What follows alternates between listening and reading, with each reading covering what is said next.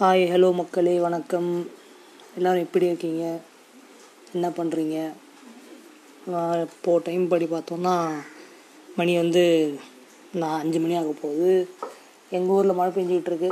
யார் ஊரில் என்ன நிலவரம் அப்படின்றது எல்லாம் சுகமாக இருக்கீங்களா, என்ன ஏதுன்றது எனக்கு டிஎம் பண்ணுங்கள் இன்ஸ்டாகிராமில். இன்றைக்கி நம்ம என்ன டாபிக் பார்க்க போகிறோம் அப்படின்னா, எல்லாத்துக்கும் ஒரு பிடிச்ச ஒரு டாபிக். அந்த டாபிக் என்னென்னா, எப்படியோ நீங்களே யோசிச்சிருப்பீங்க, நான் சொல்கிறது ஸ்கூல் லைஃப் அப்படின்ற ஒரு டாபிக் பற்றி தான் நம்ம பேச போகிறோம். இந்த ஸ்கூல் லைஃப் என்னடா, திரும்பியும் எல்லாத்துக்கும் தெரிஞ்ச டாபிக் தான். எல்லோரும் அவங்களுக்கு ஒரு எதுவும் எக்ஸ்பெக்டேஷனே இல்லாமல் தான் இருக்கும். இதில் என்ன டாபிக் அப்படின்னா, நம்ம இந்த டாப்பிக்கில் என்ன அப்படின்னா, நம்ம ஸ்கூலிங்கில் எப்படி படித்தோம், நமக்கு என்னென்ன எக்ஸ்பீரியன்ஸ் இருந்துச்சு, நம்ம என்னென்னலாம் என்ஜாய் பண்ணோம், என்னென்னலாம் என்ஜாய் பண்ணாமல் விட்டுட்டோம், நம்மளுக்கு எத்தனை லவ் ஃபெயிலியரு, எத்தனை லவ்வு, எத்தனை க்ரஷ்ஷு, இந்த டீச்சர் மேலே சைட் அடிச்சிட்டு அந்த டீச்சரை பற்றி இதை எழுதுனது, இது ஸ்கூலில் நடந்த சண்டை, அவனை காதை கடிச்சது, இவனை கையை பிடிச்சதுன்ட்டு நம்மளுக்கு எல்லாத்துக்குமே ஒரு நினைவுகள் இருக்கும். அதை பற்றி பேசலாம் அப்படின்னு சொல்லிட்டு தான் இன்றைக்கோட டாபிக் நம்ம ஆரம்பிக்க போகிறோம். இது நான் என்ன அப்படின்னா, நான் ஃபஸ்ட்டு எங்கே படித்தேன் அப்படின்னா, நான் எங்கள் ஊர்லேயே தான் படிச்சுட்டு இருந்தேன். எங்கள் ப்ரீகேஜி, எல்கேஜி, யூகேஜிலாம் நான் எங்கள் ஊர்லேயே படிச்சுட்டு இருந்தேன். அந்த 3 கிரேட்லேயுமே எனக்கு அந்தளவுக்கு எதுவும் நடந்ததாக ஞாபகம் இல்லை.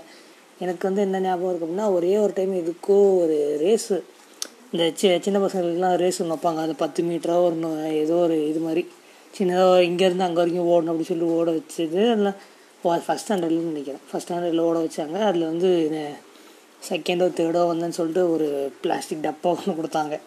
அதுதான் எனக்கு ஞாபகம் இருக்குது. மற்றபடி எனக்கெல்லாம் ஃபஸ்ட் ஸ்டாண்டர்டில் அவ்வளோக்கும் ஞாபகம் இல்லை. அதுக்கப்புறம் ஃபஸ்ட் ஸ்டாண்டர்டில் பெருசாக ஒன்றும் நடக்கலை. அதுக்கடுத்து அந்த ஃபஸ்ட் ஸ்டாண்டர்ட்லேருந்து 12th வரைக்குமே எங்கள் ஊரை விட்டு பக்கத்து ஊரில் தான் போய் படித்தேன். அதுவும் சொல்லியிருக்கீங்க. அதுக்கடுத்து செகண்ட் ஸ்டாண்டர்டில், ஃபஸ்ட் ஸ்டாண்டர்ட் செகண்ட் ஸ்டாண்டர்டெல்லாம் பொண்ணுங்க பக்கத்தில் உட்காந்துக்கலாம். அது எனக்கு இப்போ வரைக்கும் தான் நான் அந்த 2 கிரேடு மட்டும்தான் நான் பொண்ணுங்க பக்கத்தில் உட்காந்து படித்தது. அதுக்கடுத்து 3ஆவதுலேருந்து 12ஆவது வரைக்கும் பொண்ணுங்க வேறு கிளாஸ், நாங்கள் வேறு கிளாஸ் அப்படின்னு தான் தனியாக பிரிச்சுட்டானுங்க படுவாய் பசங்க. அதுக்கப்புறம் என்னாச்சுன்னா, ஒரு டைம் செகண்ட் ஸ்டாண்டர்ட் படிச்சுன்னு இருக்கும்போது, அப்போல்லாம் அந்த டெய்ரி மில்க் சாக்லேட் சாப்பிட்றது, கேட்பரி, இந்த சாக்லேட் எல்லாமே கொஞ்சம் பெரிய ப்ராடக்ட்ஸ். அதை என்னென்னா, டெய்ரி மில்க் சாக்லேட் அப்படின்னு சொல்லி எல்லாம் வியந்து பார்த்துன்னு இந்த காலம். அதெல்லாம் அப்போ தான் அது கொஞ்சம் கொஞ்சம் வெளியே தெரியவும் ஆரம்பிச்சிது. அதனால எல்லாத்துக்குமே அந்த சாக்லேட்னால் ரொம்ப பிடிக்கும்.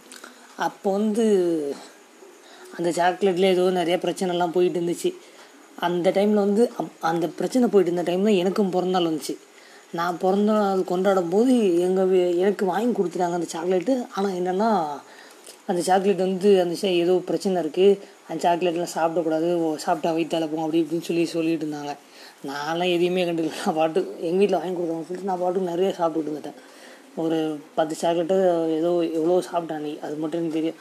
அதுக்கப்புறம் 1வது 2வதுலாம் கொஞ்சம் நல்லா படிப்போம்னா ஒரு 60% 70%ன்ற மாதிரி. இன்றைக்கி இருக்கிறது அன்றைக்கி இத்தனை மார்க் வரும் அப்படின்ற மாதிரி நம்மளே கொஞ்சம் யோசிச்சுக்கலாம்ல, அந்த மாதிரி தான்.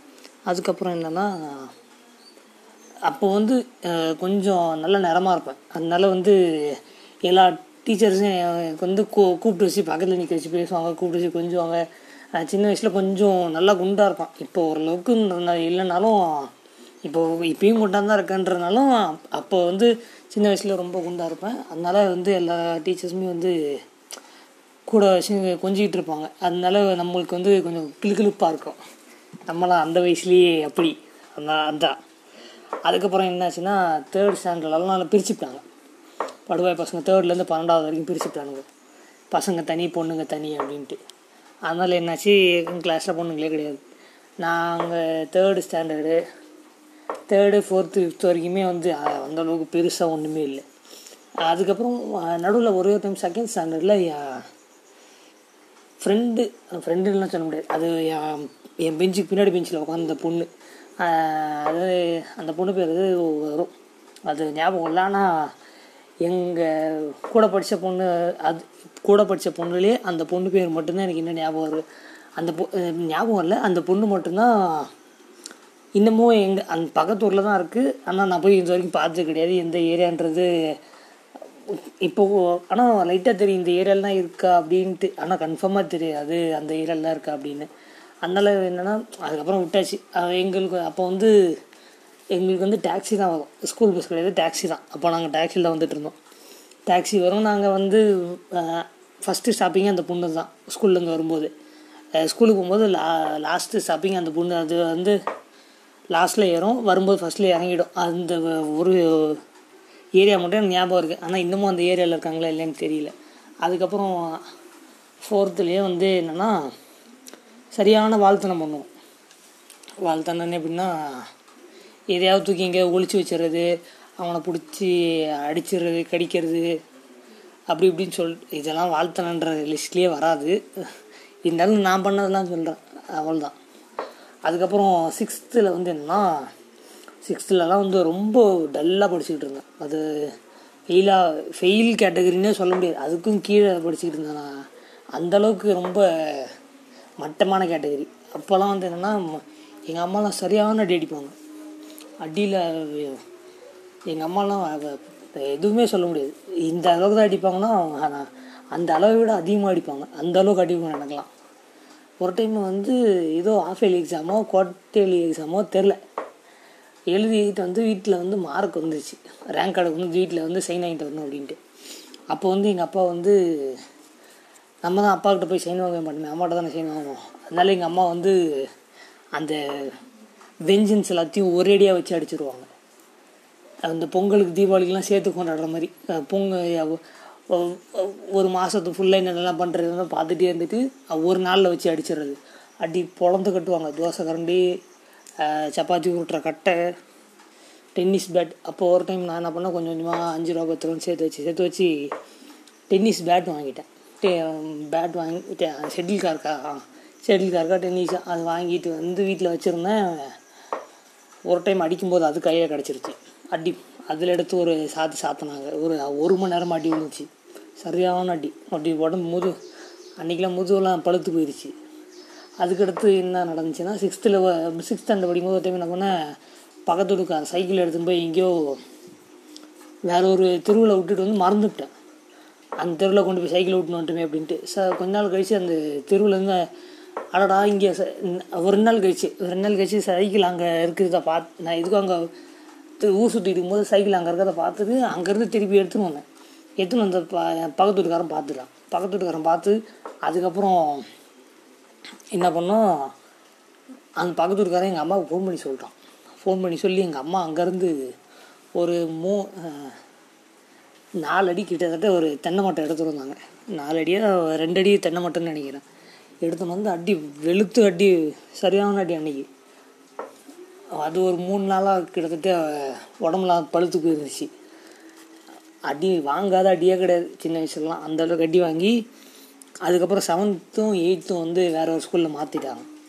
8th ரெண்டுமே வேறு ஒரு ஸ்கூலில் மாற்றினதுனால அதுக்கப்புறம் என்னாச்சுன்னா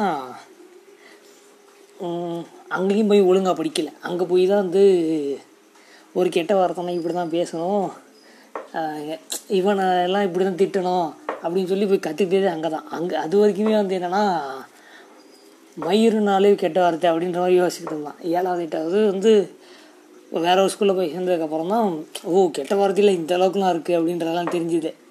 அங்கே போய் தான் ஆனால் நான்லாம் 7வது 8வதுலேயே வந்து கெட்ட வார்த்தை திட்டுறது கற்றுக்கிட்டேன். நல்ல ஃபன்னாக இருந்துச்சுப்பா. அதெல்லாம் ஏதாவது ஒன்றுனா பொடா புண்டை அப்படின்னு திட்டிடுறது அந்த மாதிரிலாம் இருந்துச்சா, அது சரியான ஃபன்னாக இருக்கும் 7வது 8வதுல. அது 7வது 8வதுலேயும் வந்து அந்தளவுக்கு ஒன்றும் பெருசாக படிக்கலை. 100க்கு 2, 100க்கு 1, 100க்கு 10 அந்த மாதிரி தான் எடுத்துக்கிட்டு இருந்தோம் 7வது 8வதுல. ஆனால் இருந்த டீச்சர்ஸ்லாம் குறை சொல்ல முடியாது, எல்லாம் சூப்பராக இருப்பாங்க. Maths teacher, physics teacher. மேக்ஸுக்கு டீச்சர் இருந்தாங்க, ஒரு மிஸ் ஒன்று இருந்துச்சு. இப்போ ஃபிசிக்ஸுக்கு ஒரு மிஸ் ஒன்று இருந்துச்சு. ஃபிசிக்ஸுக்கு இந்த மிஸ் வந்து ஜமுனான்னு இருக்கும், மேக்ஸுக்கு வந்து சுகுணான்னு இருக்கும். ஜமுனா சுகுணா ஒரே ரைமிங்காக இருக்குல்ல. ஆமாம். அதுக்கப்புறம் என்னாச்சுன்னா வேறு ஹிஸ்ட்ரிக்கு ஒரு மிஸ் இருந்துச்சு, அது கொஞ்சம் வயசான மிஸ்ஸு. நமக்கெல்லாம் அப்படி தானே இருந்துச்சு, இப்போ இருக்கிறது தானே எல்லாம் இலசங்களாக இருக்குது. அப்போல்லாம் எல்லாமே வயசான மிஸ்ஸு தானே. அதனால் என்னாச்சுன்னா 3 மிஸ்ஸு மட்டும்தான், மேக்ஸு, ஃபிசிக்ஸு, ஹிஸ்ட்ரி. மற்றபடி 3மே ஷேர் தான். அதனால் இன்னும் பெருசாக இதாகலை. சரின்னு சொல்லிட்டு அதுக்கப்புறம் 8ஆவதுலேயும் அதே மாதிரி தான் போச்சு. 8ஆவதில் சயின்ஸுக்கு மிஸ் இருந்துச்சு. 7ஆவதில் சயின்ஸுக்கு மிஸ் இல்லை, சார் இருந்தார். 8ஆவதில் சயின்ஸுக்கு ஒரு மிஸ்ஸு, மேக்ஸுக்கும் அதே மிஸ் தான் வந்துச்சு, ஃபிசிக்ஸுக்கு ஒரு மிஸ் வந்துச்சு, அதுக்கடுத்து இங்கிலீஷுக்கு ஒரு மிஸ் வந்துச்சு. தமிழுக்கு ஒரு சார் ஒருத்தர் எடுத்தார். தமிழுக்கு எடுத்த சாரை வந்து பாஷா சார்னு ஒருத்தர் எடுத்தார். நல்லா சொல்லி தருவார் அவர். அதில் ஒன்றும் அதுக்கு சொல்ல முடியாது. தமிழுக்கு ஒரு சாரு, இங்கிலீஷுக்கு மிஸ்ஸு, சயின்ஸு, சோஷியலு, ஃபிசிக்ஸு, சயின்ஸ்லேயே வந்துடும் அந்த மிஸ்ஸு. அதனால வந்து எதுவும் இதாக இல்லை, பெருசாக ஒன்றும் தெரிஞ்சுக்கல. 8ஆவது அதே மாதிரி தான் போச்சு. அதுக்கப்புறம் என்னாச்சுன்னா 9th 10th கொண்டு போய் ஹாஸ்டலில் சேர்த்துட்டாங்க. ஹாஸ்டலில் சேர்த்ததுனால அது இன்னும் ரொம்ப கொடுமையாயிருச்சு. ஃபஸ்ட்டு ஒரு மாதத்துக்கு கிட்டத்தட்ட உட்காந்து டெய்லியும் அவங்க நைட்டில் அழுவுறது, வீட்டுக்கு போகணுன்ட்டு. அதுலேயும் ஒரு வாரம்லாம் ஒரு நாள் ஃபுல்லாக அழுதுகிட்டே இருப்பேன், வீட்டுக்கு போகணும் அப்படின்ட்டு. அதுக்கப்புறம் ஹாஸ்டலில் ஒரு மாதம் ஃபுல்லாக நைட்லலாம் அழுதுகிட்டே இருப்பேன், வீட்டுக்கு போகணும் அப்படின்ட்டு. அதுக்கப்புறம் டெய்லி நைட்டு வீட்டுக்கு ஃபோன் பண்ணி கொடுத்து வீட்டுக்கு பேச வச்சு அதுக்கப்புறம் தான் தூங்க போகிறதே. இல்லைனா வந்து அழுதுகிட்டே இருக்கிற அந்த மாதிரி தான் இருந்துச்சு. அதுக்கப்புறம் 9thலேயும் அந்தளவுக்கு ஒன்றும் பெருசாலாம் படிக்கலை. 50க்கு 10 மார்க்கு, 12 மார்க்கு, 100க்கு 25, அப்படியே அதான் 100 கன்வெர்ட் பண்ணும்போது 25, 30 பாஸ் ஆகிறதே இல்லை, ஃபெயில் ஆகிட்டு தான் இருக்கிறான் அப்படின்ற மாதிரிலாம் பேசிகிட்டு இருந்தேன். அதுக்கப்புறம் 9thலலாம் என்னன்னா சயின்ஸு, சயின்ஸில் ஹிஸ்ட்ரி, ஐயோ குழப்புது எனக்கு. சயின்ஸில் இந்த ஃபிசிக்ஸு, கெமிஸ்ட்ரி, பாட்னி, ஜுவாலஜி, அதுக்கெல்லாம் தனித்தனியாக மிஸ் வருவாங்க, சார் வருவாங்க. 9th சயின்ஸில் பாட்னி, ஜுவாலஜிக்கு ஒரு சார் வந்தார், ஃபிசிக்ஸ், கெமிஸ்ட்ரிக்கு ஒரு மேடம் வந்துச்சு, ஃபிசிக்ஸுக்கு தனி, கெமிஸ்ட்ரிக்கு தனி. அதுக்கப்புறம் இங்கிலீஷுக்கு சசிகலான்னு ஒரு டீச்சர் ஒன்று இருந்துச்சு. சரியான அடிக்கும். எங்கள் ஸ்கூல்லலாம் நிறைய வேப்ப மரம் இருக்குமா, அதனால் என்ன பண்ணுறது, அதை போயிட்டு வந்து பிடி சார்ட்ட சொல்லி வேப்ப கொஞ்சம் ஒடிச்சுட்டு வந்துடும். அது ஒரு 2 அடி 3 அடிக்கு இருக்கும், நல்லா நீட்டாக இருக்கும். அடி வச்சு வெளுத்து வாங்குவாங்க, சரியான அடி விழும். அதுவும் என்னென்னா கரெக்டாக சாப்பிட்டு லஞ்சு முடிச்சுட்டு போய் அப்போ தான் கிளாஸில் உட்காருவோம் நாங்கள். அந்த மிஸ் வந்து கிளாஸ் எடுக்கும் இங்கிலீஷு. ஒன்றும் விளங்காது, சொக்கி விழுகிற அளவுக்கு தூக்கம் வரும். கூப்பிட்டு வச்சு சாதுன்னு சாப்பிட்டோம், கிளாஸ் நடந்த போது தூங்கிட்டு இருக்கேன் அப்படின்ட்டு. அதுக்கப்புறம் என்னென்னா சோஷியலுக்கு வந்து ஒரு சார் ஒருத்தர், அவர் வந்து மலையாளி. அப்போ வந்து எங்கள் ஸ்கூலில் வந்து வேலை செஞ்சுட்டு இருந்தார் கொஞ்ச நாள். அதுக்கப்புறம் அவர் வேலை பிடிக்கலன்னு சொல்லிட்டு போயிட்டார். அதுக்கப்புறம் வேறு ஒரு சாரை போட்டாங்க. அந்த ஆள் பேர் வந்து ஜெயபிரகாஷா ஏதோ ஒரு பேர் வரும் அந்த ஆளுக்கு. அவரும் ஆனால் சரியான அடிப்பார். அதுக்கப்புறம் ஒன்றும் பெருசாலாம் படிக்கலை, வெளுத்து வாங்குவாங்க, என்னெல்லாம் சரியான அடி வாங்குவேன்.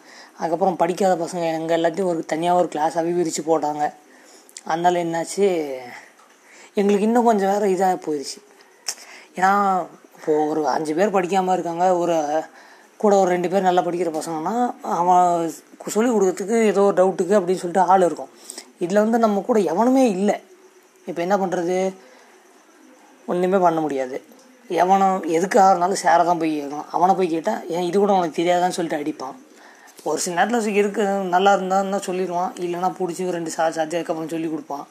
அதுவும் பேப்பர் கொடுக்குற நாளெலாம் வந்துருச்சுன்னா அவ்வளோதான், உக்காந்த இடத்துலேயே கக்கா போக வேண்டியதுதான். பெயிண்ட் வச்சுட்டு அந்த அளவுக்கு பயமாக இருக்கும். ஏன்னா என் கிளாஸில் எல்லாருமே படிக்காத பசங்களாக தான் எல்லாத்தையும் பொறுக்கி போட்டு வச்சுருந்தாங்களா, ஒன்றுமே விளங்காது. அதுக்கப்புறம் என்ன பண்ணுறது, எவனும் சொல்லி தரத்துக்கு ஆள் இருக்க மாட்டான். சொல்லி தரத்துக்கு ஆள்லாம் இப்போ ஒன்றும் படிக்கவும் முடியாது, ஃபெயிலு தான், மார்க்கே வராது.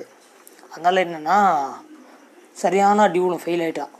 பாஸ் பண்ணிட்டு என்ன சொல்லுதுன்னா, இப்போது 40 மார்க் பாஸ் ஆகிறோம் அப்படின்னா 45 மார்க் எடுத்துட்டோன்னா ஒரு 4 அடி 5 அடியில் தப்பிச்சிக்கலாம். 40 மார்க் எடுத்து கரெக்டாக பாஸ் ஆகிருக்கோம் அப்படின்னா தரமான அடி விழும், பிரித்து எடுத்துருவானுங்க. ஒரு அப்போல்லாம் 10th படிக்கும்போதெல்லாம் அவ்வளோ குட்டியாக தான் இருப்போமா, அதனால எங்கள் ஹைட்டுக்கே வச்சுருப்பான் அவன் குச்சி, மூங்கில் குச்சி எங்கள் ஹைட்டுக்கே வச்சுருப்பான். சரியான அடி விழும்.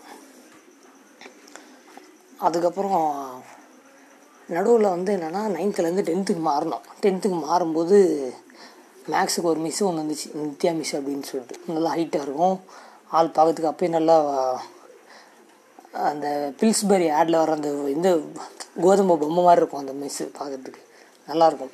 அதுக்கப்புறம் என்னாச்சு, அது நடுவில் அந்த மிஸ்ஸுக்கு வேறு எங்கேயும் வேலை கிடச்சின்னு சொல்லிட்டு போயிடுச்சு. அதுக்கப்புறம் திருப்பியும் ஒரு மிஸ்ஸே தான் போட்டாங்க. அதுக்கப்புறம் அந்த மிஸ்ஸு தான் நல்லா சொல்லி கொடுத்துச்சு, எது கேட்டாலும் எது பொறுமையாக சொல்லிக் கொடுக்கும். அதுக்கப்புறம் தான் கொஞ்சம் கொஞ்சமாக மேக்ஸே வந்து போட ஆரம்பித்தேன் 10th. அதுவும் எப்போ தீபாவளி முடிஞ்சு குவார்டர்லி முடிஞ்சு ஹாஃப் இயர்லி எக்ஸாம் அப்போ தான் நல்லா மேக்ஸே போட கற்றுக்கிட்டேன். அதுக்கப்புறம் பொங்கல்லேருந்து ஒரு 1.5 மாதத்துலேயே பப்ளிக் எக்ஸாம் வந்துடுச்சு. அந்த மிஸ்ஸு சொல்லி கொடுத்தனால தான் நான்லாம் ஓரளவுக்கே அந்த மேக்ஸ் போட கற்றுக்கிட்டேன். அப்பயும் 10th மேக்ஸ் என்ன மார்க்குன்னா 60 தான்.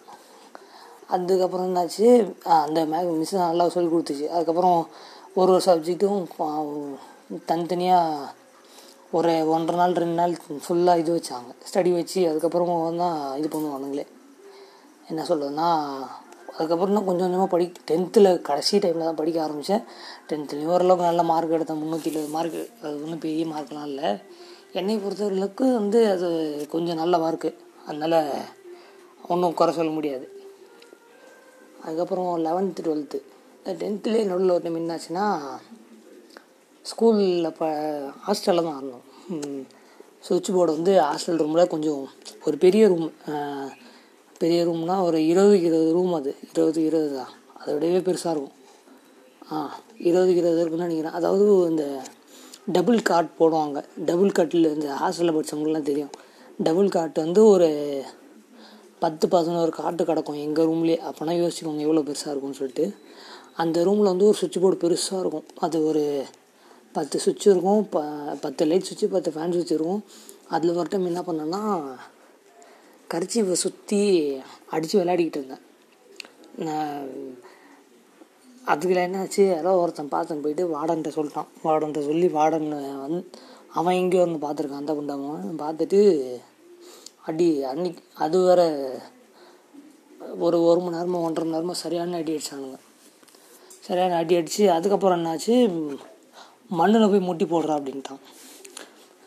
அது ஒரு அரை மணி நேரமோ 1 மணி நேரமோ மண்ணில் முட்டி போட்டு விட்டுருந்தோம். அதுக்கப்புறம் வினோத்குமார்னு ஒரு சார் ஒருத்தர் இருந்தான். ஒரு நாள் பேப்பர் கொடுக்கும்போது என்ன பண்ணிட்டான், எவன் வரலான்டா ஃபெயிலு அப்படின்னு சொன்னான். எவன் வந்தால் ரேங்க் எடுத்தான், இவன் வரலாம் ரேங்க் எடுக்கல அப்படின்னு கேட்டான். ரேங்க் எடுத்தவன்லாம் எந்திரிச்சு ரூமுக்கு போ அப்படின்ட்டான். ரேங்க் எடுக்காதவங்க, நான் 3 சப்ஜெக்டில் ஃபெயிலு, அங்கேயே நின்று 3 சப்ஜெக்டில் இல்லை 2 சப்ஜெக்ட்லேயோ இல்லையா எத்தனையோ ஃபெயிலு, அங்கேயே நின்றுட்டு இருந்தேன். கையில் நல்லா ஒரு குச்சி வச்சுருந்தான், ஒரு வேப்ப மூச்சு நல்லா மொத்தமாக இருந்துச்சு. அடி சரியான அடி, ஒரு 5 அடி 6 அடி தான் அடித்தான், தொடையில் அடித்தான். அப்போ ஒன்றும் தெரிஞ்சிக்கல. ஒரு 2 நாள் கழிச்சு நினைக்கிறேன். 2 நாள் கழித்து ஒரு நாள் குளிக்க போகும்போது என்ன பண்ணேன், குளிச்சுட்டு திரும்பி வந்துட்டு இருந்தேன். நடந்து வந்துட்டு இருக்கும்போது திடீர்னு துண்டு கழண்டி கீழே வந்துச்சு. அதுக்கப்புறம் தான் என் ஃப்ரெண்டு தான் சொன்னேன், என்ன மச்சான் காலில் எல்லாம் செவந்திருக்கு அப்படின்னு கேட்ட. அப்புறம் பார்த்தப்பறம் தான் தெரியுது, அவன் அடித்த அந்த 5 அடி அடிச்சிருக்கான். 5 அடிக்கு அப்படியே லைனாக கோடு இருக்குது. அந்தளவுக்கு 2 நாள் கழிச்சு அது பச்சை கலரில் அப்படியே செவந்துருச்சு. இந்த நரம்பு எந்த அளவுக்கு தெரியுமோ அந்தளவுக்கு அப்படியே பச்சை கலரில் இதாகிடுச்சு. அவன் அடித்த வேகத்துக்கு அந்த மாதிரி அடிச்சிருக்கான் அவன்.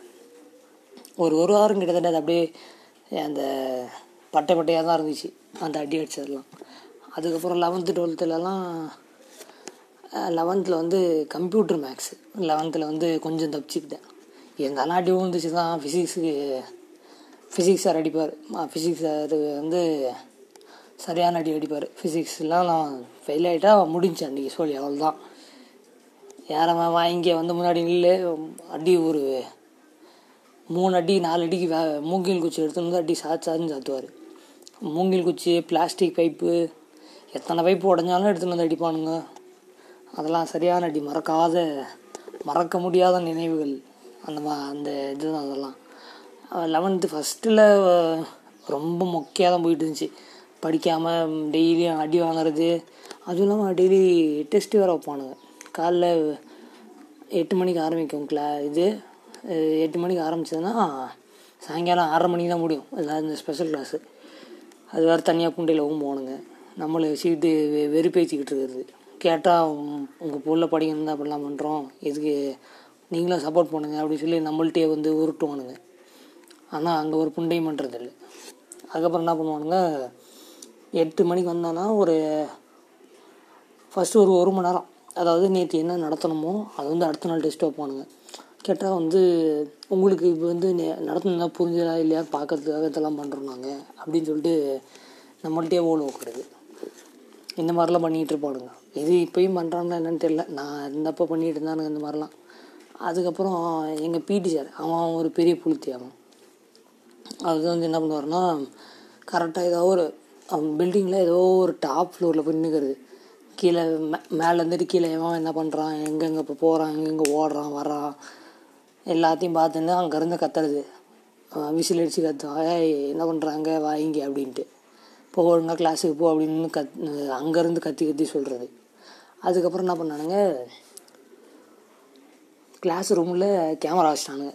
எங்களுக்கு பசங்க கிளாஸ் தான், எங்கள் கிளாஸில் ஃபுல்லாக பசங்க தான். அதனால் கிளாஸ் ரூமில் கேமரா வச்சிட்டானுங்க. ஏன் கிளாஸுக்குள்ளே அடிச்சுக்கிறானுங்க என்ன பண்ணுறானுங்க அப்படின்னு சொல்லிட்டு பார்க்கறதுக்கு கிளாஸ் ரூம்லேயே கேமரா வச்சிட்டானுங்க. அதுவும் இல்லாமல் ஸ்பீக்கர்லாம் இருக்கும்.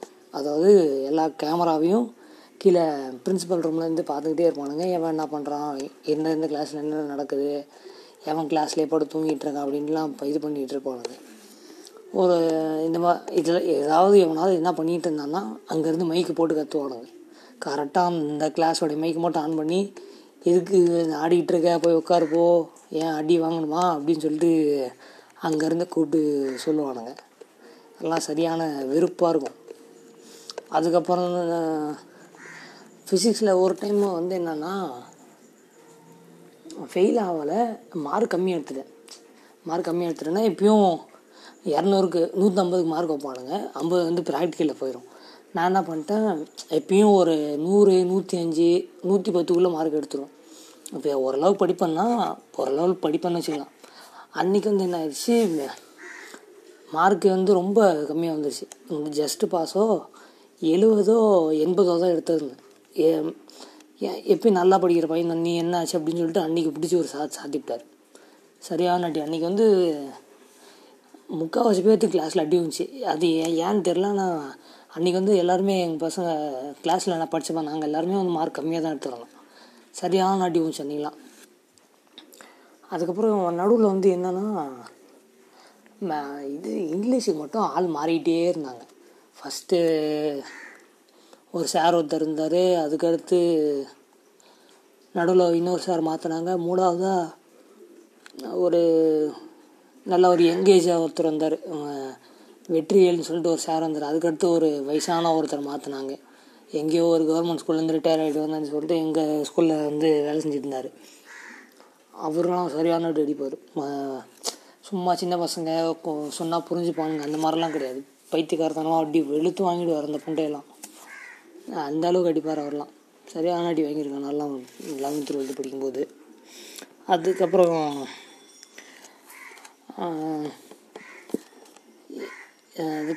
பெருசாக ஒன்றும் இல்லை. 12th என்னென்னா பிரச்சனைலாம் எதுவும் பண்ணல. ஏன்னா ஸ்கூலை விட்டு வெளியே வந்துட்டனாலே 6:30 மணிக்கு தான் வரும். வந்துட்டு வீட்டுக்கு போகிறதுக்கே ஒரு மணி நேரம் 1.5 மணி நேரம் ஆகிடும். ஏன்னா பக்கத்தூர்லாம் சொல்ல முடியாது, ஒரு 30 கிலோமீட்டர் இருக்கும்னு நினைக்கிறேன். 30 கிலோமீட்டரோ எவ்வளவோ இருக்கும். எங்கள் வீட்டிலேருந்து எங்கள் ஸ்கூலு டெய்லியும் 2 பஸ்ஸு மாறி போகும். நான் அவுட் பஸ்ஸில் தான் போயிட்டு இருந்தேன். 2 பஸ்ஸு மாறி போகணும். அங்கேருந்து திரும்பி வரும்போது 2 பஸ்ஸு மாறி வரணும். டெய்லியும் பஸ் ஸ்டாப்புக்கு வந்தோன்னா ஏதாவது சமோசா சாப்பிட்றது, பஜ்ஜி சாப்பிட்றது, வடை சாப்பிட்றதுன்னு சொல்லிட்டு ஏன்னா கொஞ்சம் காசு சேர்த்து வச்சுருக்கோம். பஸ் பாஸ் இருக்கும் அப்போ. அதனால் கொஞ்சம் காசு சேர்த்து வச்சு டெய்லியும் போகும்போது எதாவது சாப்பிட்டு போகிறது அந்த மாதிரி தான் இருந்துச்சு. அதனால் என்னென்னா அந்தளவுக்கு எதுவும் பெருசாக அப்போது இருந்த ஞாபகம்லாம் எதுவும் இல்லை. ஆனால் அந்த டைமில் நல்லா என்ஜாய் பண்ணோம். ஸ்கூல்லலாம் 10th படிக்கும்போதெல்லாம் அடிக்கடி என்ன பண்ணுவாங்க, இந்த சார்லாம் அடிக்கிறானுங்கன்னு சொல்லிட்டு எங்கள் பசங்க என்ன பண்ணுவானுங்க, போயிட்டு பைப்பு உடச்சி விட்ருவானுங்க. பைப்பு உடைக்கிறது, பல்ப் உடைக்கிறது, அந்த மாதிரிலாம் நிறையா பண்ணுவாங்க. நான்லாம் எதுவும் இந்த மாதிரிலாம் பண்ண கிடையாது. என் கூட இருக்க பசங்கள்லாம் பண்ணிவிடுவாங்க. அதனாலே அதிகமாக எங்களுக்கு தான் அடி விழும். ஆனால் அடி விடுறதும் எங்களுக்கு தான் விழும், தப்பு பண்ணுறதும் என் ஃப்ரெண்ட்ஸ் தான் பண்ணுவாங்க. ஏன் பண்ணான்னு தெரியாமல் ஆனால் எல்லாத்தையும் அடி விழும். அந்த மாதிரிலாம் நிறைய டைம் அடி வாங்கியிருக்கேன். ஒரு டைம் என்னாச்சுன்னா, எங்கள் வார்டனுக்கு இன்னொருத்தனை போட்டிருந்தாங்க. அதாவது 2 வார்டன், ஒருத்தன் ஸ்டடி பார்த்துக்குவான், இன்னொருத்தன் ஹாஸ்டல் கண்ட்ரோல் பண்ணுறது அந்த மாதிரி போட்டிருந்தாங்க. அந்த ஸ்டடி பார்த்துக்கிற வார்டன் சரியான கிறுக்கு தயலி. அவன் என்ன பண்ணுவான், டெய்லியும் எங்கேயாவது வார்டனுக்குலாம் ஸ்கூல்லேருந்து வெளியே போகிறதுக்கெலாம் ஒரு இது இருக்கும், ஃப்ரீனஸ் இருக்கும். அவன் என்ன டெய்லியும் வெளியே போயிட்டு வருவான், எதாவது சாப்பிட்டு வருவான். என்றைக்காவது ஒரு நாள் என்ன பண்ணுவான், குடிச்சிட்டு வந்துடுவான். குடிச்சிட்டு வந்துட்டான்னா கொஞ்ச நேரம் நல்லா இருப்பான், எங்கேயாவது ஒரு இடத்துல அமைதியாக உட்காந்துருவான். திடீர்னு என்ன பண்ணுறது, ஏமாவெல்லாம் என்ன படித்த சொல்லு, டெஸ்ட் எடுத்து பேப்பர் எடுத்து எழுது அப்படின்றோம். அம்பாட்டு எதுவும் எழுதலை, ஒழுங்காக எழுதணுன்னா பிடிச்சி சாத்திடுவோம். அந்த மாதிரிலாம் பண்ணுவோம். சரியான பனிஷ்மெண்ட்லாம் வாங்கியிருக்கோம் நாங்கள் ஸ்கூல் படிக்கும்போது. அதுக்கடுத்தது 12th அந்தளவுக்கு பெருசாக எதுவும் இல்லை. ஆனால் 12thலாம் என்னென்னா, இந்த 10th 12th ஒரே பிரச்சனை தான், மேக்ஸ் போகிறது தான் இப்போ பெரிய கடுப்பு. ரொம்ப கஷ்டப்பட்டு தான் மேக்ஸே இதாச்சு. அது கஷ்டப்பட்டுனா ஸ்கூல்லேயும் சொல்லி தருவாங்க, நீங்கள் வீட்டுக்கு திரும்பி டியூஷனுக்கு போய் படிக்கிற அளவுக்கு தான் இருந்துச்சு எனக்குலாம் மேக்ஸே. மற்ற சப்ஜெக்ட் எல்லாம் ஓரளவுக்கு படித்து நான் இதாகிட்டேன், நானே பாஸ் பண்ணிட்டேன். மேக்ஸ் மட்டும் அந்தளவுக்கு ரொம்ப டல்லாக இருந்துச்சு. அதனால் ரொம்ப இன்ட்ரெஸ்ட் எடுத்து படிக்கிற மாதிரி தான் இருந்துச்சு. அதுக்கப்புறம்லாம் 12th கடைசியாக ஒரு டைம் என்ன பண்ணாங்க, அந்த கோயிலுக்கெல்லாம் கூட்டின்னு போனாங்க. அதெல்லாம் நல்லா என்ஜாய் பண்ணோம். இங்கேருந்து என்ன பண்ணாங்க, எங்கேயோ ஒரு கோயிலுக்கு கூட்டின்னு போயிட்டு, அங்கே கோயிலில் போயிட்டு எல்லாத்துக்கும் சேர்த்து ப்ரேயர் பண்ணி சாமி கும்பிட்டு அதுக்கப்புறம் கூட்டின்னு வந்தாங்க. எக்ஸாம் எழுத போகிறதுக்கு ஒரு வாரம் முன்னாடி, ஒரு வாரம் முன்னாடியா, ஆமாம், ஒரு வாரத்துக்கு முன்னாடி விட்டுட்டாங்க. அதுக்கடுத்து ஒரு 3 நாள் ஸ்கூலுக்கு போனால் திருப்பி ஒரு 3 நாள் லீவ் விட்டாங்க. அதாவது இந்த ஹாஸ்டலில் இருக்க பசங்கள்லாம் வீட்டில் போயிட்டு அவங்க பேரண்ட்ஸ்கிட்ட சொல்லிட்டு ஆசீர்வாதம் வாங்கிட்டு வரணும்னு சொல்லிட்டு ஒரு 2 நாள் லீவ் விட்டாங்க. 2 நாள் லீவ் விட்டு அதுக்கடுத்து ஒரு வாரம் ஃபுல் ரிவிஷன் இருந்துச்சு. அதுக்கடுத்து தான் எக்ஸாமே வந்துச்சு. ஆனால் 12th படிக்கும்போதெல்லாம் 10th மாதிரி இல்லை, கொஞ்சம் ஃப்ரீனஸ் இருந்துச்சு, நல்லா என்ஜாய் பண்ணோம். அது அந்தளவுக்கு எதுவும் சொல்ல முடியாது. ஏன்னா நாங்கள் போனப்போ தான் 10th எங்கள் ஸ்கூல்லே எக்ஸாம் சென்டர் கொடுத்தானுங்க, 12th எங்கள் ஸ்கூல்லே எக்ஸாம் சென்டர் கொடுத்தானுங்க. அந்த அளவில் அந்த டைம் நாங்கள் ரொம்ப லக்கு.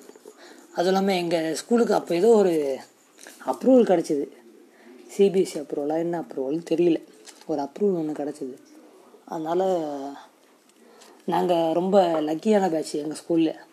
இந்த 2013 2015, அது 2013 2015 12th முடித்தது. நல்லா என்ஜாய் பண்ணோம் அந்த ஒரு வருஷம் மட்டும். ஓரளவுக்கு எதுவும் குறை இல்லைன்னு சொல்ல முடியாது. ஆனால் அடிலாம் சரியான அடிலாம் வாங்கியிருக்கோம் நாங்கள். அதுக்கப்புறம் 10th ஒரு டைம் என்னாச்சுன்னா, 2 பேரும் ஒரே பொண்ணை லவ் பண்ணிகிட்டு இருந்தானுங்க. அந்த பொண்ணு வேற ஒருத்தன் தான் லவ் பண்ணிகிட்டு இருந்துச்சு. இவன் அந்த பொண்ணு ஒருத்தன் லவ் பண்ணுது, இவன் அந்த பொண்ணை லவ் பண்ணுறான். இவன் தான் பண்ணியிருக்கான், என்னை கூப்பிட்டு போயிட்டு மச்சான் அந்த பொண்ணு நிற்க சொல்கிறான் அப்படின்னு சொல்லியிருக்கான். அந்த பொண்ணை நிற்க சொல்லு மச்சான், அந்த பொண்ணுகிட்ட பேசணும் அப்படின்னு சொல்லியிருக்கான். நானும் தைரியமாக போயிட்டேன். அங்கே போயிட்டு என்னால் எதுவுமே சொல்ல முடியல, அந்த பொண்ணு பாட்டுக்கு போயிடுச்சு. இந்த விஷயம் நானும் அந்த இன்னொரு 3 பேர் சேர்ந்து அந்த பொண்ணோட பேச போயிருக்கோன்னு தெரிஞ்சு அந்த பொண்ணோட லவ்வர் எங்களை எங்கேயோ ஒரு கிளாஸ்குள்ளே கூட்டின்னு போய் வச்சுட்டு அடி விழுந்துச்சு. எனக்கு ஒரு அடி, எனக்கு ஒரு 2-3 அடி விழுந்துச்சு, அவனுக்கு ஒரு 2-3 அடி விழுந்துச்சு. அடி சலான்னு விழுந்துச்சு, கன்னத்துலேயே விழுந்துச்சு. அன்றைக்கி இந்த மாதிரி லவ்வுக்கு நான் நிறையா தூது வேலைலாம் பார்த்துருக்கேன். அதுக்கப்புறம் நான் ஒரு அந்த பொண்ணு ஒன் சைடாக லவ் பண்ணிட்டு இருந்தேன். அந்த பொண்ணு என்னெல்லாம் லவ் பண்ணல. அப்போ 10th ஒரு பிரச்சனை பண்ணி மாட்டிக்கிட்டோம். அதனால் அந்த பொண்ணுக்கு வந்து என் மேலே ஒரு அவமரியாதை ஆயிடுச்சு. அதனால் நான் அப்பயும் பிடிச்சிருந்ததுன்னு சொல்லிட்டு ஒரு சைடாக லவ் பண்ணிகிட்டு இருந்தேன். அதுக்கப்புறம் அந்த பொண்ணு எனக்கு இன்ட்ரெஸ்ட் இல்லைன்னு சொல்லிட்டு நானும் அதுக்கப்புறம் நான் 10th முடித்து ஒரு 3 மாதம் கேப்பு. இப்போ 11th போனேன். 11th ஒரு ஃபஸ்ட்டு ஒரு 2-3 மாதம் பார்த்துக்கிட்டு இருந்தேன். ஒன் சைடாக லவ் பண்ணிட்டு அதுக்கப்புறம் பிடிக்கலன்னு சொல்லிட்டு அப்புறம் நானும் விட்டுட்டேன்.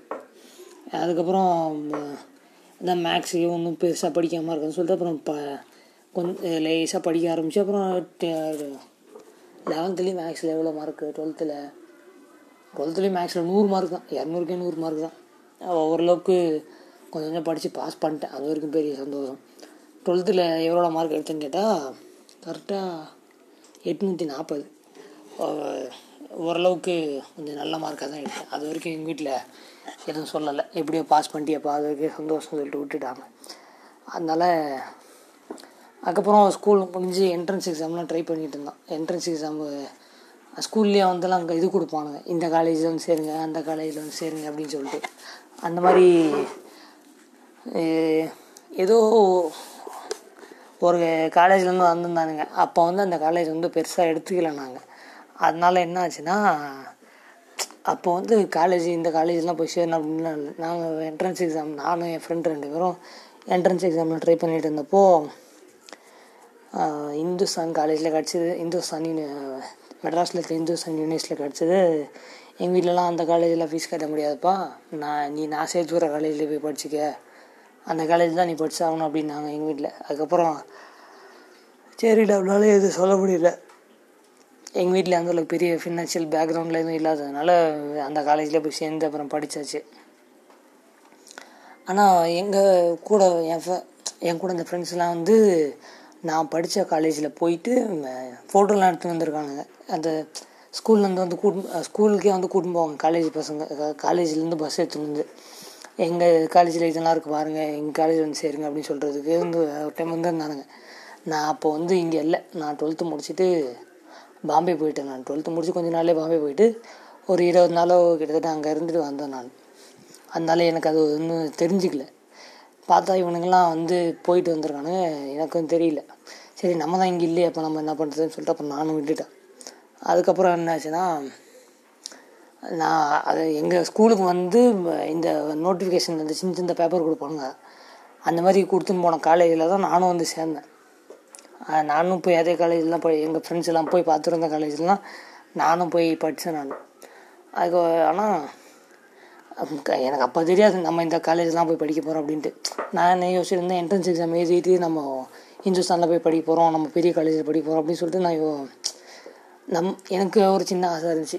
நம்ம எல்லாத்துக்குமே இருப்போம்ல ஸ்கூல் படிக்கும்போது, நம்ம 12th முடிச்சு இந்த காலேஜெலாம் போய் படிக்கிறோம், இந்த சப்ஜெக்ட் தான் படிக்கிறோம் அப்படின்ட்டு. எனக்கு பிடிச்சதை நான் மெக்கானிக்கல் தான் படித்தேன் நான். அது 12th சரி, 10th முடிச்சு நான் 12th படித்தது சரி, காலேஜ் படித்தது எனக்கு பிடிச்சதை நான் இது படிக்கிறேன், என்னை படிக்க வைங்க அப்படின்னு சொல்லி தான் நான் படித்தேன். அதுக்கப்புறம் 12th நடுவில் ஒரு டைம் என்னாச்சு, இந்த ஒன் சைடாக லவ் பண்ணிகிட்டு இருந்த பொண்ணு திருப்பி அப்படியே கொஞ்ச நாள் அப்படியே பார்த்து சைடு அடிக்கிறது அப்படின்னு சொல்லிட்டு போயிட்டு இருந்துச்சு. அதுக்கப்புறம் அதுவுமே சுத்தமாக விட்டாச்சு. அவெல்லாம் இருக்கிறான்னா அவ்வாட்டு இருந்துட்டு போட்டோம், எனக்கு என்ன அப்படின்னு சொல்லிட்டு தான் இருந்துச்சு. அதுக்கப்புறம் 12th நல்ல நாங்கள் ஒரு 3 பேர் கேங்கு, 3-4 பேர் கேங்கு. அந்த கேங்கில் நாங்கள் நல்லா ஒரே பெஞ்சில் அந்த ஒரு வருஷமும் 2 வருஷமும் 11th 12th 2 வருஷமும் அந்த 3 பேர் நாங்கள் அப்படியே ஒரே பெஞ்சு தான். 12th சரி, 11th 2 நானும் அந்த 2 பசங்க எல்லாமே ஒரே பெஞ்சில் தான் உட்காந்துருப்போம். எதுக்கு ஒன்றுனாலும் எங்கள் 3 பேர்த்துக்குள்ளே தான்.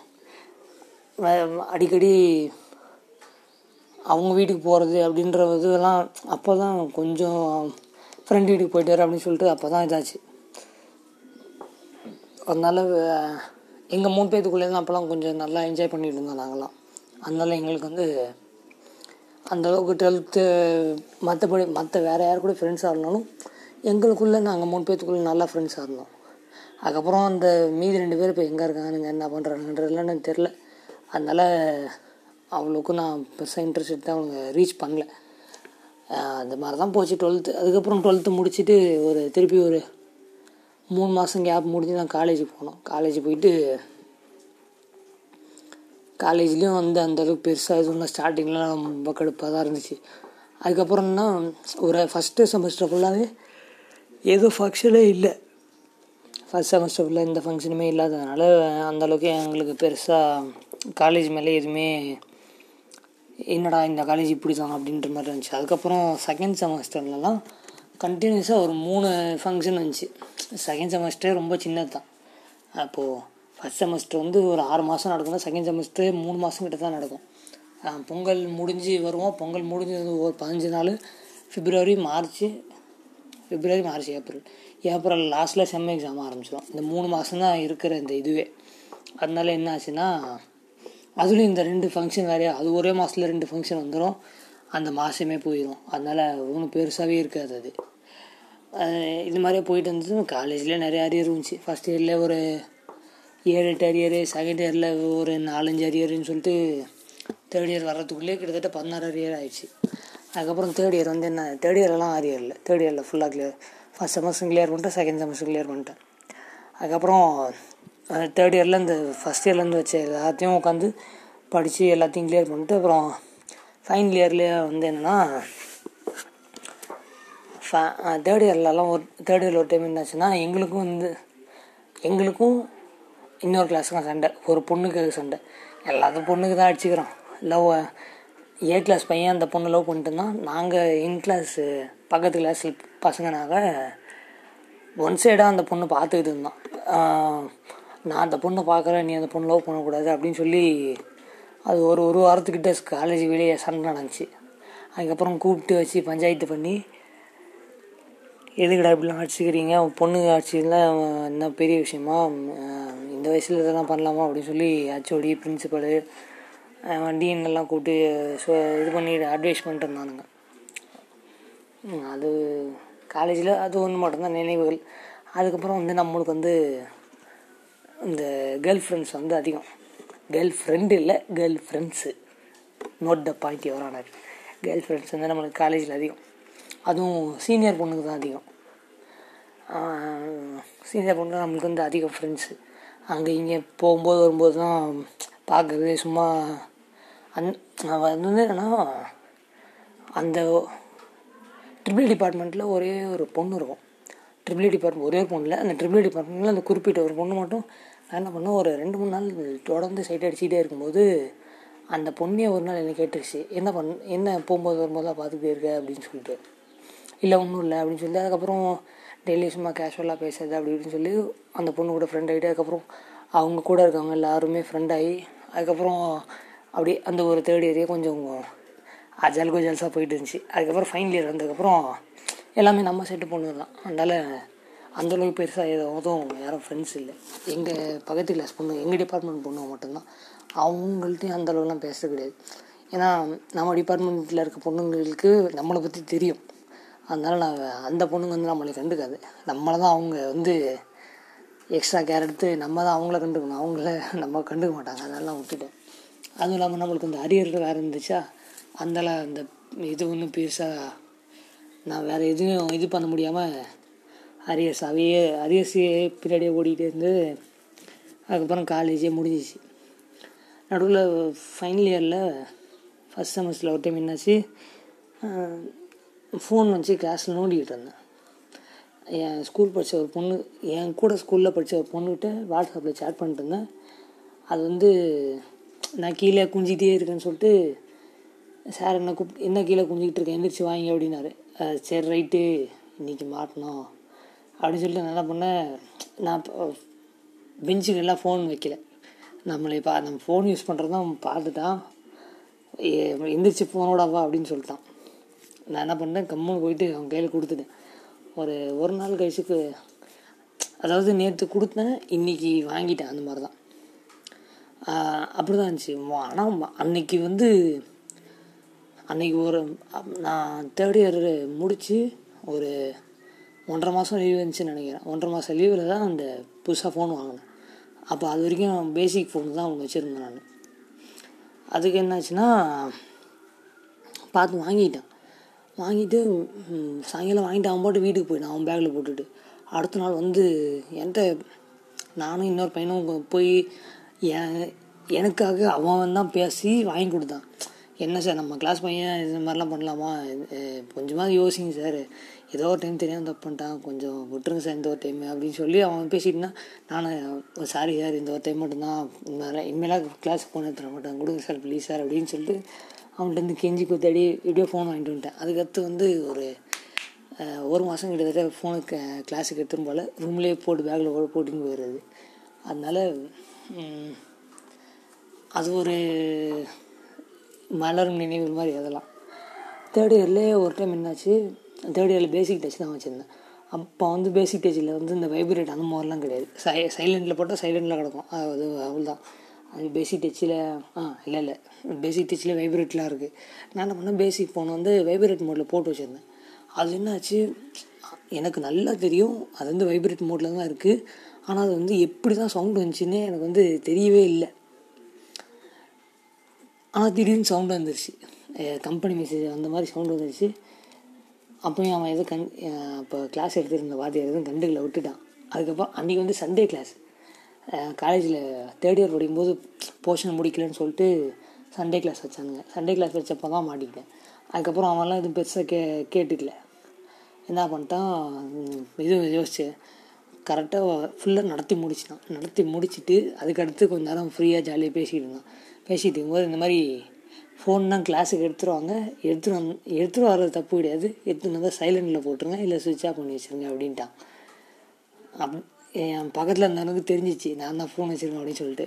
எனக்கு முன்னாடி இருக்க பெஞ்சு, என் பெஞ்சு, பின்னாடி இருக்க பெஞ்சு, இந்த 3 பெஞ்சு பசங்களும் அப்படியே கரெக்டாக என்னை பார்க்குறானுங்க. அவனுங்களாம் என்னை பார்த்ததுனால என்ன பண்ணிட்டான், எங்கள் வாத்தியம் என்னையை பார்த்துட்டான். அந்த தேர்ட் இயரில் இந்த பிரச்சனையும் என்னால் மாட்டினது அந்த வாத்தியார் வந்து கொஞ்சம் நல்ல வாத்தியார். ஆள் பார்க்கறதுக்கு கொஞ்சம் படிப்பில் கொஞ்சம் ஸ்ட்ரிக்டாக இருப்பான். மற்றபடி ஃப்ரீயாக இருக்கிறதுனா கொஞ்சம் ஜாலியாக நம்மள்ட்ட பேசுவான், கலாய்ப்பான், அந்த மாதிரி இருக்கும். ஃபைனல் இயரில் மாட்டினது வந்து எங்கள் கிளாஸ் இன்சார்ஜிக்கிட்டே மாட்டிக்கிட்டேன். ஆனால் அவரும் ஒன்றும் ரொம்ப ஸ்ட்ரிக்ட்லாம் கிடையாது, கொஞ்சம் ஃப்ரீயாக தான் இருப்பார். காலேஜிலாம் வந்து அந்தளவுக்கு எந்த சாரும் ரொம்ப ஸ்ட்ரிக்டாலாம் இல்லை, எல்லாருமே ஓரளவுக்கு லிபரலாக தான் இருந்தாங்க. ஏன்னா காலேஜிலாம் யாரையும் அந்தளவுக்கு அடிக்கலாம் மாட்டாங்க. அதுவும் இல்லாமல் அப்போ தான் அந்த சட்டமே ரூல்ஸே கொண்டு வந்தாங்க, யாரையும் அடிக்கக்கூடாது, அடிக்காமல் ட்ரீட் பண்ணுங்கள், நீங்கள் அடிக்கிறதால அவன் இப்போ ஸ்கூலுக்கு வராமல் போயிடுவான், காலேஜுக்கு வராமல் போயிடுவான் அப்படின்னு சொல்லி சட்டம் கொண்டு வந்தாங்க அப்போ தான். அதனால் என்னாச்சு, அடிக்கலாம் மாட்டாங்க, பனிஷ்மெண்ட்டும் அது ஏதோ கொடுப்பாங்க, அது ஏதோ சொல்லுவாங்க, ஒரு வார்த்தை சொல்லுவாங்க, அசைன்மெண்ட் கொடுத்து சாவடிப்பானுங்க ஒழுங்காக படிக்கலன்னா. கொஸ்டின் பேப்பரை வந்து 3 டைம் எழுதி தரணும், அந்த மாதிரி சொல்லி சாவடிப்பானுங்க. அது கடுப்பாக இருக்கும். இந்த மாதிரிலாம் காலேஜில் வந்து நிறையா மலரும் நினைவுகள்லாம் இருக்குது. அதுக்கப்புறம் என்னென்னா, ஆனால் சின்ன வயசுலேருந்து அந்த 7th ஸ்டாண்டர்ட் 8th ஸ்டாண்டர்ட் படிக்கும்போதெல்லாம் ஸ்கூலில் முடித்து வீட்டுக்கு வந்தால் படிக்கிறதே கிடையாது. வரும்போதே என்னன்னா சுட்டி டிவியில் ஜாக்கி சான் ஓடிக்கிட்டு இருக்கோம். ஜாக்கி சான் ஓடிக்கிட்டு இருக்கும்போது நேராக வரும், ஒரு அரை மணி நேரம் 1 மணி நேரம் ஜாக்கி சான் பார்ப்போம். அதுக்கடுத்து போக்கிமானு, டாம் அண்ட் ஜெர்ரி, அந்த இந்த மாதிரி சீரியஸ்லாம் ஓடிக்கிட்டு இருக்கும். போக்கோல சோட்டா பீம் ஓடும், இதெல்லாம் பார்த்துக்கிட்டு இருக்கோம். ஒரு 6:30 மணி 7 மணி ஆகும். அப்புறம் தெருவில் இருக்க பசங்க, ஸ்கூல் பசங்க எல்லாம் ஒன்றா சேர்ந்துட்டு என்ன பண்ணுறது, ஓடி பிடிச்சி விளையாடுறது, lock and key, ice boy, ஒளிஞ்சங்கண்ணா அதெல்லாம் விளையாடிக்கிட்டு இருப்போம். 5ஆங்கல் 4ஆங்கல்லாம் விளையாடிக்கிட்டு இருப்போம். இதெல்லாம் வந்து கொஞ்சம் ஜாலியாக போய்கிட்டு இருக்கும். அதனாலே வந்து ஸ்கூல் படிக்கும்போதெல்லாம் வீட்டுக்கு வந்தால் படிக்கிறதே கிடையாது. இதனாலே நிறைய அடி வாங்கியிருக்கேன், தரமான அடியெல்லாம், சரியான அடி விடும். அதுவும் இல்லாமல் இப்போ தெருவில் இருக்க பெரிய பசங்க கூட, அப்போது நான் வந்து அப்போ 7th படிச்சுட்டு இருக்கும்போது, அப்போ அந்த காலேஜ் படிக்கிற பசங்க, 12th பசங்க, அவனுங்க கூடலாம் சேர்ந்துக்கிட்டு என்ன பண்ணுறதுன்னா, ஆற்றுல குளிக்க போயிடுறது. ஆற்றுல குளிக்க போயிட்டு காலையில் ஒரு 9 மணி 10 மணிக்கு போனால் சாயங்காலம் 4 மணி 5 மணிக்கு தான் வர்றது. அந்த மாதிரிலாம் இருந்துச்சுன்னு சொல்லிட்டு அதுக்கு ஒரு டைம் அடி வாங்கிடுங்க. அதுக்கு வந்து எவ்வளோ அடிவான். அதுக்கு ஒரு அரை மணி நேரமோ 1 மணி நேரமோ அடித்தாங்க. 1 மணி நேரம்லாம் இல்லை, 1 மணி நேரமோ 1.5 மணி நேரத்துக்கு மேலே அடித்தாங்க. சரியான அடி விழுந்துச்சு அன்றைக்கெலாம். ஒரு ரொட்டி கட்டையை கையில் எடுத்துக்கிட்டு, அப்போ வீடு வந்து கொஞ்சம் பெருசாக இருக்கும். அப்போ வாடகை வீட்டில் இருந்தோம். வீடு கொஞ்சம் பெருசாக இருக்கும். அந்த அங்கே கிச்சனு, ஹால் கதவை மூடிட்டாங்க. ஹால் கதவு மெயின், வாசலேருந்து உள்ளே போனால் ஹால் கதவு லைட்டாக சாத்திட்டு, கிச்சன் கதவு மூடிட்டு, அந்த பக்கம் தோட்டத்து கதவத்தையும் மூடி விட்டாங்க. ஜன்னல் மட்டும் லேசாக ஒரே ஒரு ஜன்னல் திறந்துருந்துச்சு. 2 ஜன்னல், ஒரு ஜன்னல் மட்டும் திறந்துருந்துச்சு, ஒன்று மூடி இருந்துச்சு. சரியான அடி அடித்தாங்க. முதுகில் எந்த பக்கம் திரும்பினாலும் அடி விடுவோம். அந்த மாதிரி அடி விழுந்து முதுகில் அடிக்கிறாங்க, கையில் தொட்டையில் அடிக்கிறாங்க, காலில் அடிக்கிறாங்க. சரியான அடி. மண்டையை தவிர்த்து மற்ற எல்லா இடத்துலையும் சரியான அடி விழுந்து சொன்னீங்களாம். அதுக்கப்புறம் ஒரு நாள் ஜல்லிக்கரண்டி தோசை கரண்டியில் அடித்தாங்க. தோசை கரண்டியில் ஒரு டைம் அடி வாங்கினேன். அது வந்து எதுக்கு அடி வாங்கினு தெரியல. ஆனால் அது வந்து தரமான அடி. அதெல்லாம் தோசை கரண்டியில் அடி வாங்கினது இந்த மாதிரி தான். ஆனால் இருந்த ஸ்கூல் லைஃப் வந்து சிறப்பான லைஃபாக தான் இருந்துச்சு எனக்குலாம். வீட்லேயும் அடி விடுவோம், ஸ்கூல்லேயும் அடி விடுவோம். 12th தான் நான் மேக்ஸிமம் அடி வாங்காமல் இருந்தது. 10th 11th நிறைய அடி வாங்கியிருக்கேன். 11th பிளாஸ்டிக் பைப்பில் அடிப்பானுங்க. மிஸ்ஸும் சரி, சாரும் சரி, எல்லாருமே பிளாஸ்டிக் பைப்பில் அடிப்பானுங்க. குச்சிலாம் இருக்காது, பிளாஸ்டிக் பைப்பு தான். ஏன்னா அந்த டைமில் வந்து எங்கள் ஸ்கூலில் வந்து நிறையா கன்ஸ்ட்ரக்ஷன் நடந்துட்டு இருந்துச்சு. அதனால் பிளாஸ்டிக் பைப்பை வந்து அந்த ஒயரிங்க்கெலாம் பிளாஸ்டிக் பைப் வாங்கிட்டு வந்து போடுவாங்களா. இவனுங்க என்ன பண்ணுறது, கரெக்டாக சின்னதாக பீஸாக வந்து எவ்வளோ பெருசு வேணுமோ வாங்கிட்டு வந்துடுவானுங்க. வாங்கிட்டு வந்து வச்சுக்குவானுங்க. அது உடஞ்சாலும் ஸ்டாஃப் ரூமில் இன்னும் ஒரு 2-3 பீஸ் வச்சுருப்பானுங்க ஸ்டாக்கு. உடஞ்சாலும் திருப்பி எடுத்துன்னு வந்து அடிக்கிறதுக்குன்னு சொல்லிட்டு. அதனாலேயே வந்து சரியான அடி விடுவோம். 12th படித்தப்பெல்லாம் நல்லா அடி விடுவோம். 11th நல்லா அடி, 12th அந்த அளவுக்கு அடிக்கலை. ஏன்னா 12th டெஸ்ட் வைக்க மாட்டாங்க. ஃபுல்லாக எக்ஸாம், கிளாஸ் டெஸ்ட்லாம் கிடையாது, ஃபுல்லாக எக்ஸாம் தானே. அதனால் கொஞ்சம் படிக்கிறதுக்கு டைம் இருக்குதுனால நல்லா ஓரளவுக்கு கொஞ்சம் பாஸ் பண்ணுற அளவுக்கு படித்து மார்க் எடுத்துருது. அதனால் பெருசாக அடி ஒன்றும் விழுவாது, தப்பிச்சிக்கலாம். அதனால் 12th அந்த அளவுக்குலாம் பெருசாக அடி வாங்கலை. அதில் வரைக்கும் சந்தோஷம். காலேஜ்லாம் ஃபஸ்ட் இயர்லேயும் போனப்பையும் அரியரு, செகண்ட் இயர்லேயும் அரியரு, தேர்ட் இயர் தான் கொஞ்சம் அப்படியே இம்ப்ரூவ் பண்ணி ஃபைனல் இயரில் எதுவும் final year first semester clear, second semester clear, third year final year ரெண்டுமே ஃபுல்லாக கிளியர் பண்ணிட்டேன். First year second year arrear வச்சது தான் கடைசி வரைக்கும் இழுத்துக்கிட்டே இருந்துச்சு. அதுக்கப்புறம் தான் ஃபைனல் இயரில் வெளியே வந்து தான் எல்லாத்தையும் கிளியர் பண்ணது. அதனால் என்ன ஆச்சுன்னா ரொம்ப கடுப்பாக இருந்துச்சு. காலேஜ் படிக்கும்போது அப்போது கொஞ்சம் இன்னும் கொஞ்சம் கேர் எடுத்து படிச்சிருந்தா அப்போ கிளியர் பண்ணிடலாமே அப்படின்ற மாதிரி தான் தோணிட்டு இருந்துச்சு.